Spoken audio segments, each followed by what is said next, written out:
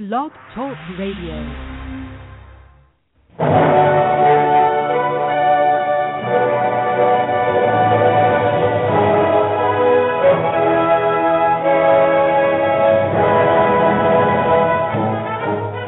Ladies and gentlemen, welcome to Movie Addict Headquarters with your host, Betty Jo Tucker, author of Confessions of a Movie Addict, right here at www.blogtalkradio.com.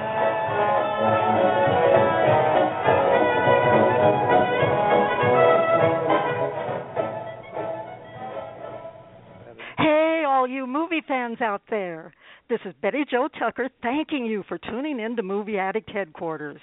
You don't have to be a movie addict to visit here, of course, but if you are one, it's definitely the place for you, especially today, because film historian and author Laurie Jacobson is with us again, and this time to discuss Dishing Hollywood, her scintillating book about the most notorious scandals that have rocked Tinseltown from the early part of the 20th century to the present.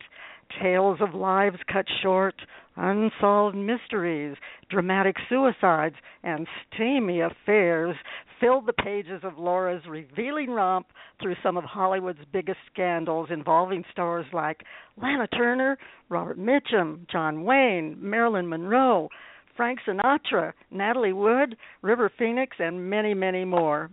You know, in addition to being a celebrated Hollywood author, Laurie has written and produced documentaries, TV series, and specials. And I want to be sure to mention Laurie's other books, including Timmy's, Hollywood Haunted, which I'm going to mention a little bit later here, and Timmy's in the Well, the Jon Provost Story, which she co-authored with her husband, who just happens to be the former child actor who played Timmy in those beloved Lassie TV shows.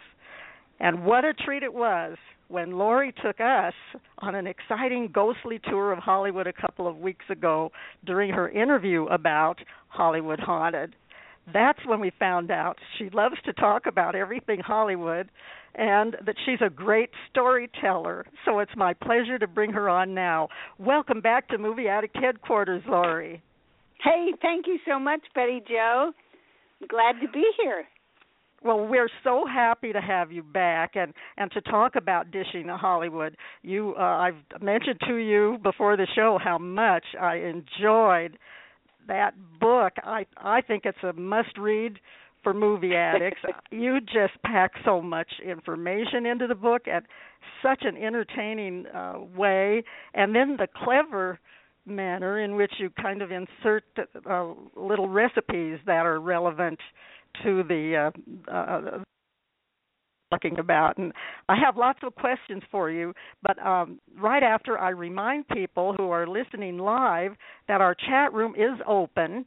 We definitely appreciate the people who sign up for the chat as well as our other listeners, of course. But back to Laurie. It's time to dish about some of those intriguing Hollywood scandals. So first of all, what do you consider the most fascinating scandal or mystery that you described in your terrific book? Ooh, well, I guess the most fascinating to me is the very first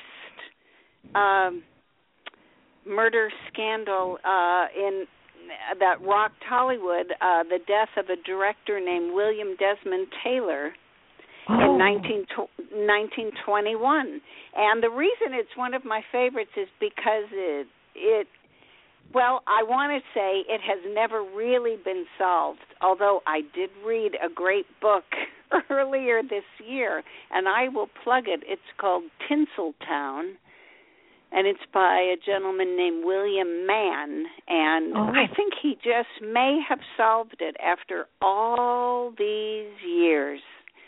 These years of cover-ups and bribes and evidence hidden and burned, and it just was one of those amazing stories where a director was found shot dead in his fashionable apartment on Alvarado in Los Angeles, and and with his death, they discovered that he had a secret identity. He had a former wife and child in New York.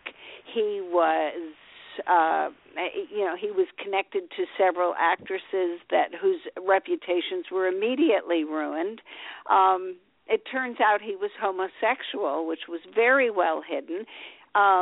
He was the head of the Directors Guild, and he was very important in Hollywood history, and it appeared that nobody ever really knew who this guy was until he died.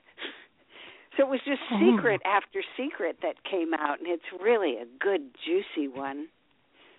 Well, yes, it is, and it's really quite fascinating to read your description of that, and now I'm intrigued by this Tinseltown book that goes in to to solving the case, which is something that you wouldn't expect after so long a time. How many years is that? And it was not the person I suspected all these years either. So it was very fascinating read. Thanks for telling us all these years. Well, it just that book. I think that book may be a year or two old, Tinseltown. So, and his murder was in 1921. So we're talking quite a number of years, 90-something years. Oh, that is really fascinating. I can hardly wait to read Tinseltown. And dear listeners, you might check that book out, but before you do that, be sure to check out Dishing Hollywood by Laurie Jacobson. And I know how we are when we get started talking, so maybe we better take the time right now to tell the listeners where they can get a copy of Dishing Hollywood, Laurie. Oh, it's available at all your regular, your Amazon.coms and your BarnesandNoble.coms, and if you would like a signed copy, you can just write to me at Laurie Jacobson at Juno.com, and I have copies here. I'll be happy to autograph them. They make great hostess gifts for the holidays coming up with the recipes in them, and they're a great Christmas gift too. Oh, absolutely. And that's capital Laurie Jacobson, Jacobson, right? SON, yes. And can they also, as you say, they can also get the book at Amazon.com, but that wouldn't be a autographed book. That's right. That wouldn't be a signed copy. So yes, I'd love to hear from listeners. So even if you just have a question, please feel free to email me anytime at that address. Well, you are so generous with your time, and I just am, of course, in love with your book. So, and as I mentioned to you before the show started, I'm very eager to have Mr. Jon Provost on the show, who can tell us a little bit about what it's like to be a child actor in Hollywood. And that's the next book I'm ordering. Timmy's in the Well, the Jon Provost. Timmy's in the Well. Mm-hmm, the Jon Provost story. So we'll hear more of that in a later show. We'll hope to get it scheduled sometime after the holidays. Well, back to Dishing Hollywood. I was surprised there were a lot of surprises in your book, but to even see Gary Cooper's name connected to a mystery or a scandal was shocking to me, because I always thought of him, as this dignified hero, and those are the kind of movies that I saw him in when I was a teenager and became a fan. But you have an interesting section in your book where you talk a little bit about the Gary Cooper mystery. Please explain to our listeners what that's all about. Well, I think Gary's mysteries were very funny. First of all, he had that long, slow drawl. He had a very slow manner of speech, and he said very little. Well, women found that very mysterious. He actually just didn't have a whole lot to say, but it gave him an air of mystery. He was raised half in England, which gave him that wonderful air of sophistication, and half on a ranch in Montana, which gave him his cowboy aspect. He had these stunning blue eyes, and may I also say, in a very in a cryptic way, that he was very well endowed. He was tall in the saddle, as they say. And so when he arrived in Hollywood, he was a huge smash. Men and women adored him. He got along well with everyone. There was a countess, a famous countess in Los Angeles, who took quite a liking to him and bestowed many gifts on him and a lot of sophistication, places he'd never been. And there are rumors that very, very wealthy, sophisticated gentlemen also taught him things. Whether, at any rate, he was a very popular guy, and his tastes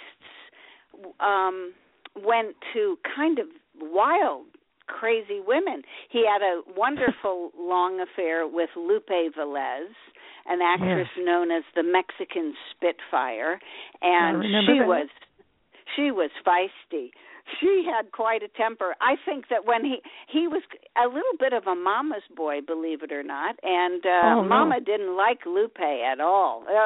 She was not the girl that Mama had in mind for Gary, and she made Gary break up with her, and Lupe followed him to the train station as he was making his escape back to Montana to Mama, and she was shooting a gun, running through Union Station in Los Angeles, Gary, and, firing weapons. Another wild and passionate lover of his was Clara Bow. Who is responsible for bringing him into pictures. She brought him into a very important film, the first one ever to win an Oscar, which was called Wings. He was doing low-budget westerns, and she found him, and she flipped for him, and they were a pair for a while. And she brought him into this big Paramount picture called Wings, in which he played a pilot who didn't make it back, and it was quite a memorable role for him, and it changed the course of his career. But she was not what Mama had in mind either. He looked great in that film. They show it sometimes on Turner Classic Movies. Yes, and black and white, and you can still see those crystal blue eyes shining through. He had a great impact in that film. So Clara really did wonderful things for his career, but that Mama didn't have Clara in mind for Gary either. So she was a bit wild. So that was the end of that. And I hear his wife had her hands full. He did remain married to one lady for the rest of his life, but I hear she had her hands full with him. And that's why I thought a mystery or a scandal with Gary Cooper was kind of too far-fetched, but I believe it now after reading Dishing Hollywood. And ladies and gentlemen, you are listening to the fabulous Laurie Jacobson, author of Dishing Hollywood, and she sure is dishing that Hollywood to us today. I want to talk now about Lana Turner, because I think that's one of the biggest Hollywood scandals of them all. And I really was very interested with the way you talked about how she became involved in a hoodlum homicide. So give us the dish on that, Laurie. Well, very, very often when you have a celebrity of that stature involved in a scandal, the scandal is well orchestrated. At that time, the contract system was still going on. She was signed to MGM. So when Lana Turner had a dead hoodlum in her bedroom, believe me, MGM, you don't call the police. The police are the last people called. She called her publicist at the studio and said, "What do I do?" And they sent out the cry, "Get me Giesler."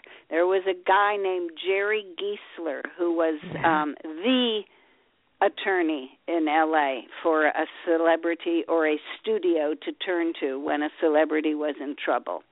And he arrived at the house long before the police. I think he may have called the police. Now, here's what happened.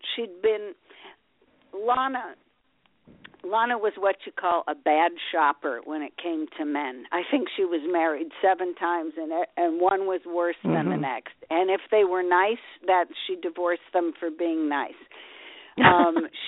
She had quite a long list of lovers, and she needed to be entertained. And there were illegal gambling facilities all along Sunset Strip where gangsters and movie stars rubbed elbows, and both of them found it exciting. Both groups found it exciting to mix. Bugsy Siegel was very close friends with Jean Harlow. Who would have guessed? So Lana meets this guy, Johnny Stompanato, who was a low-level hood from Chicago, who came to L.A. to work with gangster Mickey Cohn. He was very handsome, and he made his living off of lonely, wealthy women, and that was Lana. So he hooked himself up with Lana, and after several months, she decided the relationship wasn't for her. He was rough. He roughed her up. He began threatening her as the relationship was going south, and she was finding it very difficult to extricate herself from him. One night, her 15-year-old daughter, Cheryl Crane, was sleeping in the house. She was home from boarding school. She heard Lana and Johnny arguing. She was trying to break up with him. The Academy Awards were coming up, and he wanted to go. He had planned on going. This didn't work into his plans for her to break up with him. And Cheryl heard him say that he would cut her face, cut Lana's face, ruin her career. And there was shouting. So the story goes, this 15-year-old child who was fearful for her mother's safety ran to the kitchen, got a knife that was brand new and still had the price tag on it, oddly enough. She ran upstairs. She opened the bedroom door, and as Giesler and Lana tell the story, Cheryl was holding the knife out in front of her, and Stompanato turned and virtually impaled himself on the knife and was killed. Now, that's the story that they tell. Now, you don't die right away when something like that happens. So, first of all, there are rumors that Giesler and Lana waited until he bled out before they called the police. So that's one rumor. And, of course, the other big rumor is that it wasn't Cheryl holding the knife. but Cheryl was a minor, so she was not going to do any kind of hard time for something like this. So, the courtroom, the hearing was televised, one of the first. It was like the O.J. trial of that day, where everybody was listening, and Lana, the papers noted that it was probably Lana's greatest performance to date, as she described, kneeling over the body and kissing his lips as the, life drained out of them. Oh, my goodness, It was so dramatic. And basically what happened was that in the court of the general public, Lana was convicted as a terrible mother, but they still went to see her movies. And, yes. And Cheryl did 6 months in a juvenile, home for juvenile delinquents, and then she came back and lived with Grandma because Mommy's house was too tumultuous. And wow, and it is a testament to Lana Turner's popularity that it didn't ruin her career. That's true, so because I was one of the people that kept going to her movies and watching her on TV. She was cheered. quite a beauty, and she could definitely act. And Laurie, I wonder, we've had someone who's called in, and they've been waiting patiently. Let's just take a minute here and see who's calling in. Hello, you've reached Movie Addict Headquarters. We're talking with Laurie Jacobson about Dishing Hollywood. Who's calling? Well, I'm just listening, actually. I'm outside exercising. So it's just an interesting story that was just told. I don't have any questions. Who is that guy in the early 20s, the real roly-poly man? Oh, that was Fatty a comedian. Roscoe Fatty Arbuckle, I believe. Yes. Does she have any information about him? Sure. Okay. Sure. I'm happy to tell that story. Fatty Arbuckle was one of the most popular comics of the silent screen. He was second only to Charlie Chaplin, who was absolutely the king. And he had been given an incredible contract by his studio, $1 million contract, and he drove to San Francisco for the weekend to celebrate this incredible paycheck. And he rented a room in the gorgeous St. Francis Hotel and had a bit of a party with, illegal booze during Prohibition and dancing. And, I mean, it was a small party. Maybe 10 people were there. And it was crashed by a woman who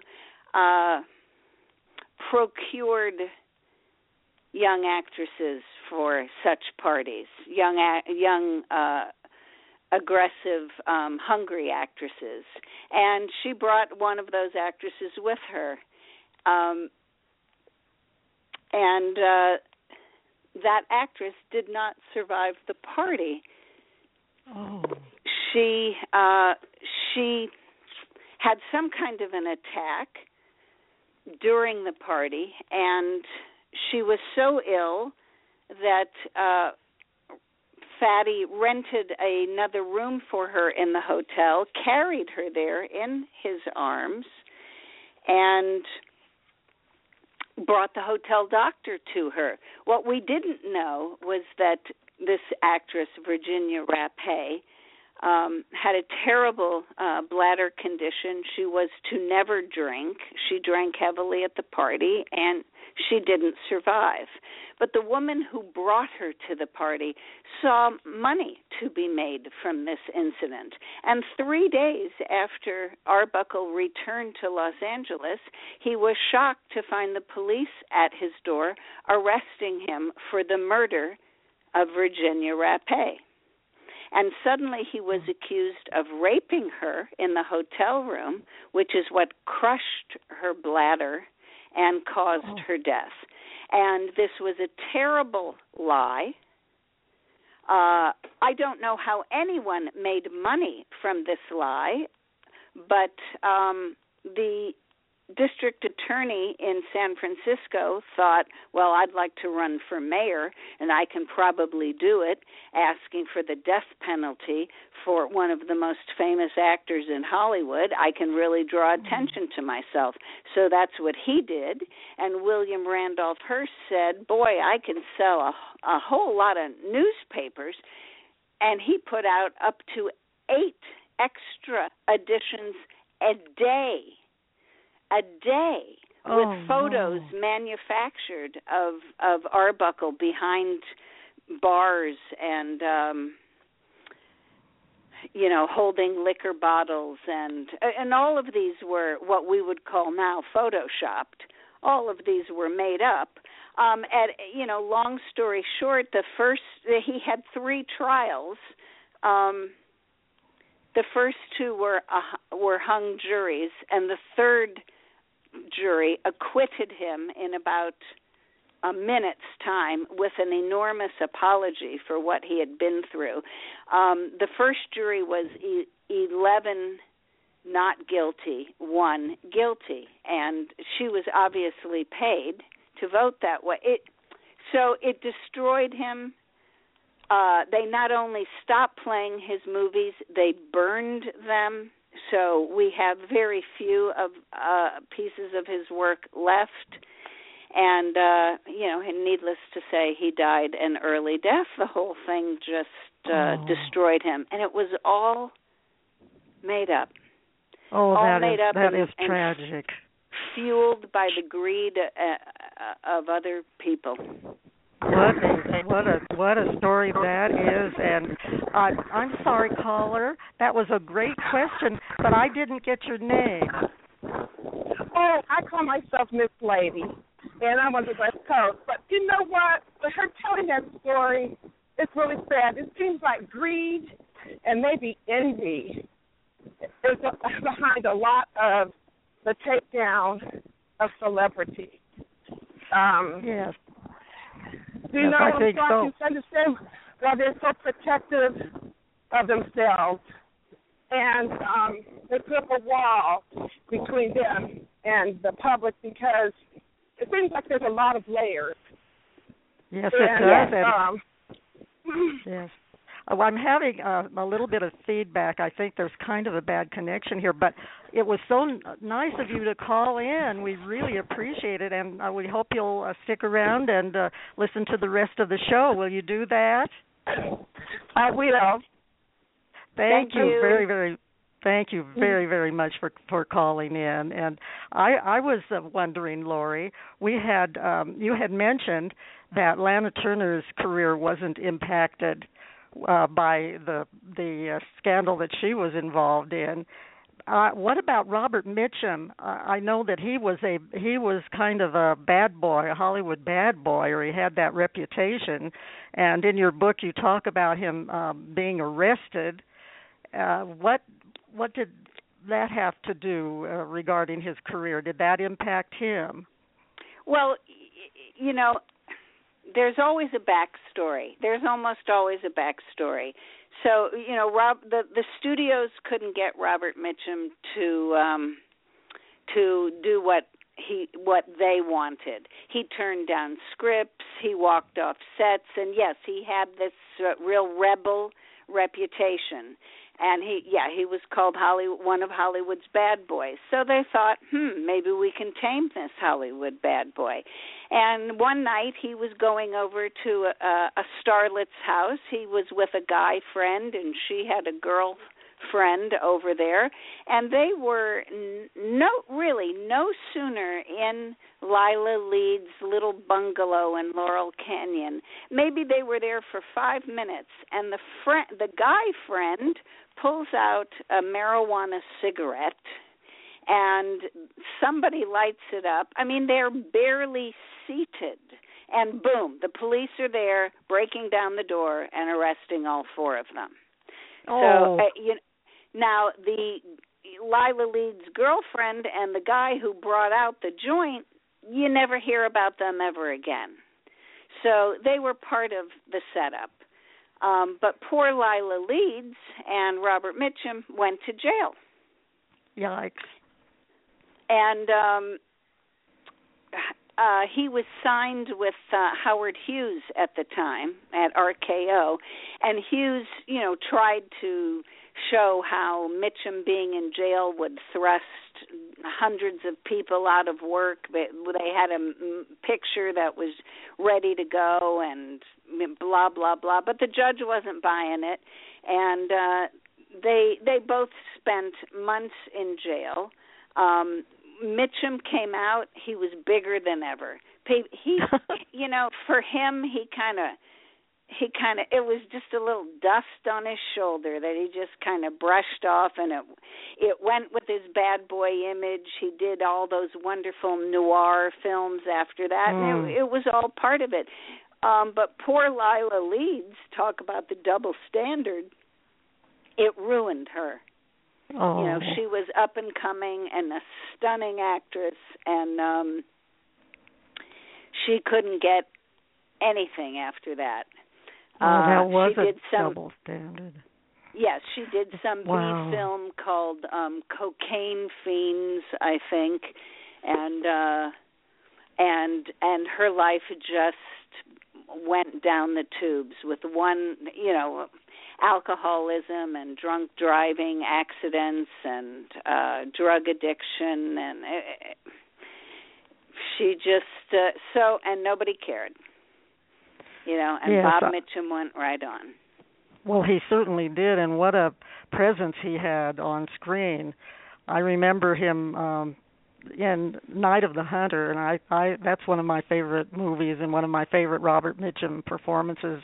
Every time it comes on, Turner Classic Movies, I just am glued to the set watching it because he just was spellbinding in that. And another A-list actor that I was happy that you included in your book, but not necessarily happy about what happened with John Wayne, and the fact that you referred to his death as ironic. I thought that was a very intriguing statement. Why do you call John Wayne's death ironic?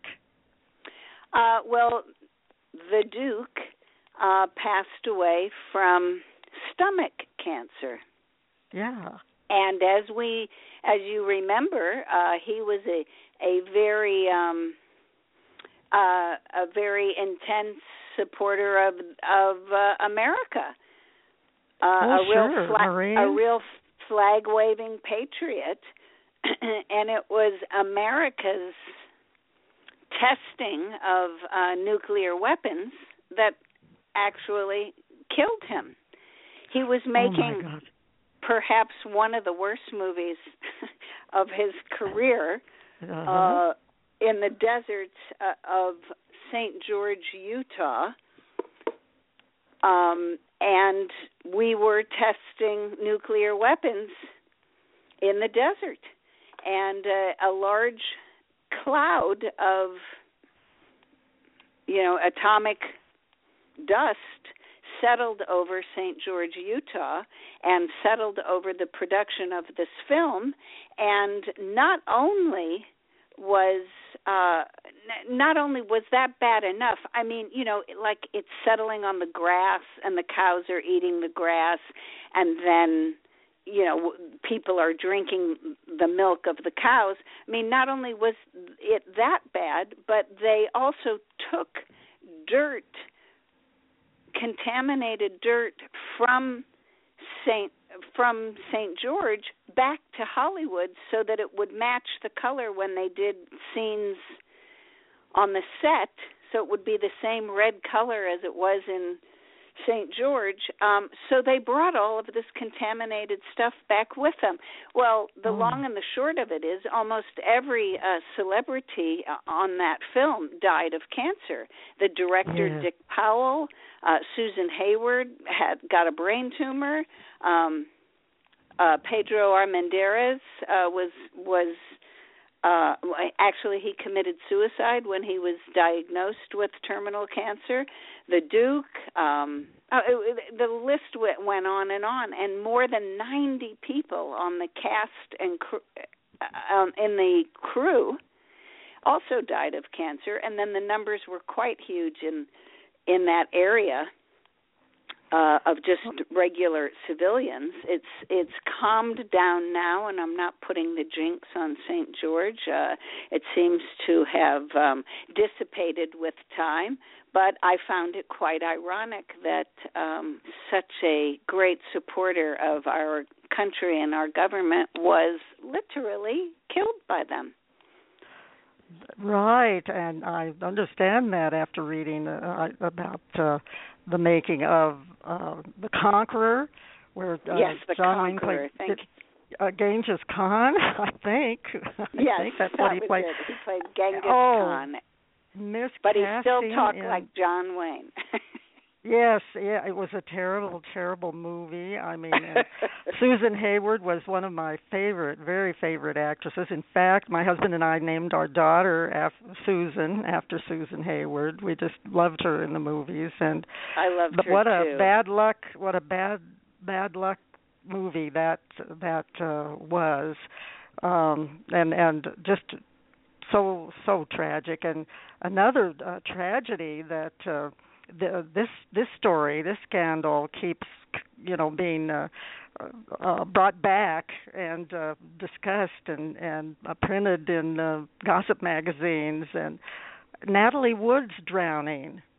That was so terrible. And I think you think that you have the truth about Natalie Wood's drowning. So I know our listeners are really eager to hear what you think was the truth about that.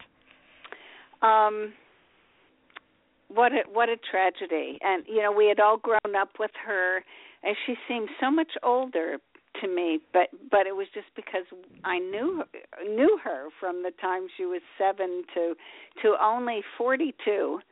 I just knew her in films and magazines and on television, and such a popular actress that it was just unthinkable that she could drown on Thanksgiving weekend on the same boat on which she had been married to Robert Wagner. They were married twice, once as, young Hollywood stars, and they couldn't survive the fishbowl existence, and they each married other people and divorced and got back together. So it was really a Hollywood love story. It was the love story everyone wanted to see. And then we hear of this terrible night on board their ship. They had as a guest Christopher Walken, who was making a film with Natalie, and the captain of the ship, and RJ, of course, Wagner. So it was terrible weather, rainy and stormy. There were very few other ships out there when normally on a holiday weekend like that it would have been loaded with ships. There were arguments. There was excessive drinking. They had been seen on shore on Catalina Island, inebriated and not in the best of moods.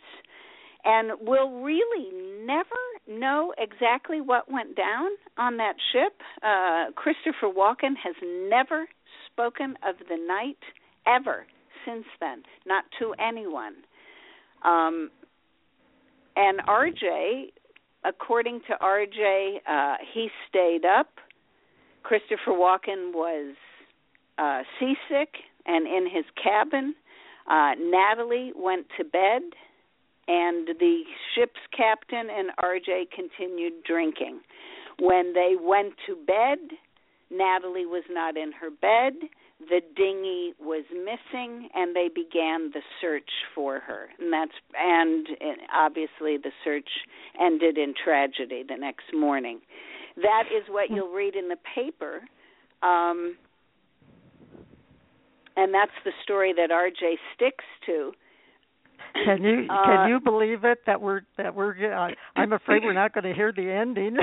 We're almost running out of time, and we want to know who did it. Did somebody do it, or was it just an accident? I think it was a terrible accident.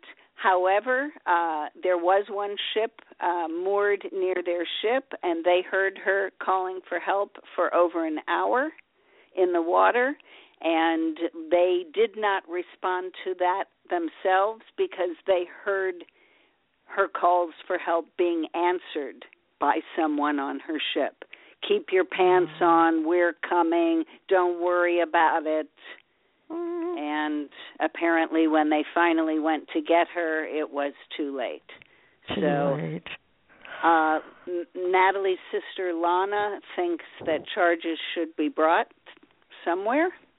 But they did change. She did get the official cause of death changed just last year on Natalie's death certificate from accident to questionable death. Oh, so there was some progress on that. Well, dear listeners, you must get Dishing Hollywood so you can read more of the very, very fascinating, intriguing scandals and mysteries that Laurie dishes about in her terrific book. I'm so sorry that it's time to wrap things up now, but I want to thank you for being a terrific guest again today, Laurie. And I also want to mention some other radio shows that I always like to recommend people to listen to. Be sure, dear listeners, to check out Nancy Lombardo's very funny comedy concept show right here on Blog Talk Radio each Monday and Friday morning at 10:30 Eastern Time. And another entertaining show you should check out is the Mom and Pop Shop radio show hosted by Mr. Showbiz himself, George Bettinger. It airs over on Dreamstream Radio every Monday, Wednesday, and Friday at 4 p.m. Eastern Time. And don't forget all the diverse shows on the Wacko Network here on Blog Talk Radio. There's something for everyone in the Wacko wheelhouse. Thanks again, Laurie, for being such a terrific guest, and to Nikki Starr, our producer, for everything she does to make our show happen. And we want to give a big shout-out to the folks at Blog Talk Radio for their support, as well as to our chatters and other listeners. Myrtle E. Collier has been in the chat room. A number of people have been in the chat room. We really appreciate them. We appreciate our caller today who asked a very interesting question of Laurie, and you can tell that Laurie is well-versed in the history of Hollywood. I hope everyone enjoyed today's show. I sure did. Please come back next time for a spirited discussion of Hugh Jackman's movie career, Be Still My Heart. That's all for now, folks. Let's go out with a special song dedicated to the fabulous Laurie Jacobson. And what else could it be except Hooray for Hollywood? And I'm just going to see if I can find that on our switchboard. Yes, here we go. Hooray for Hollywood!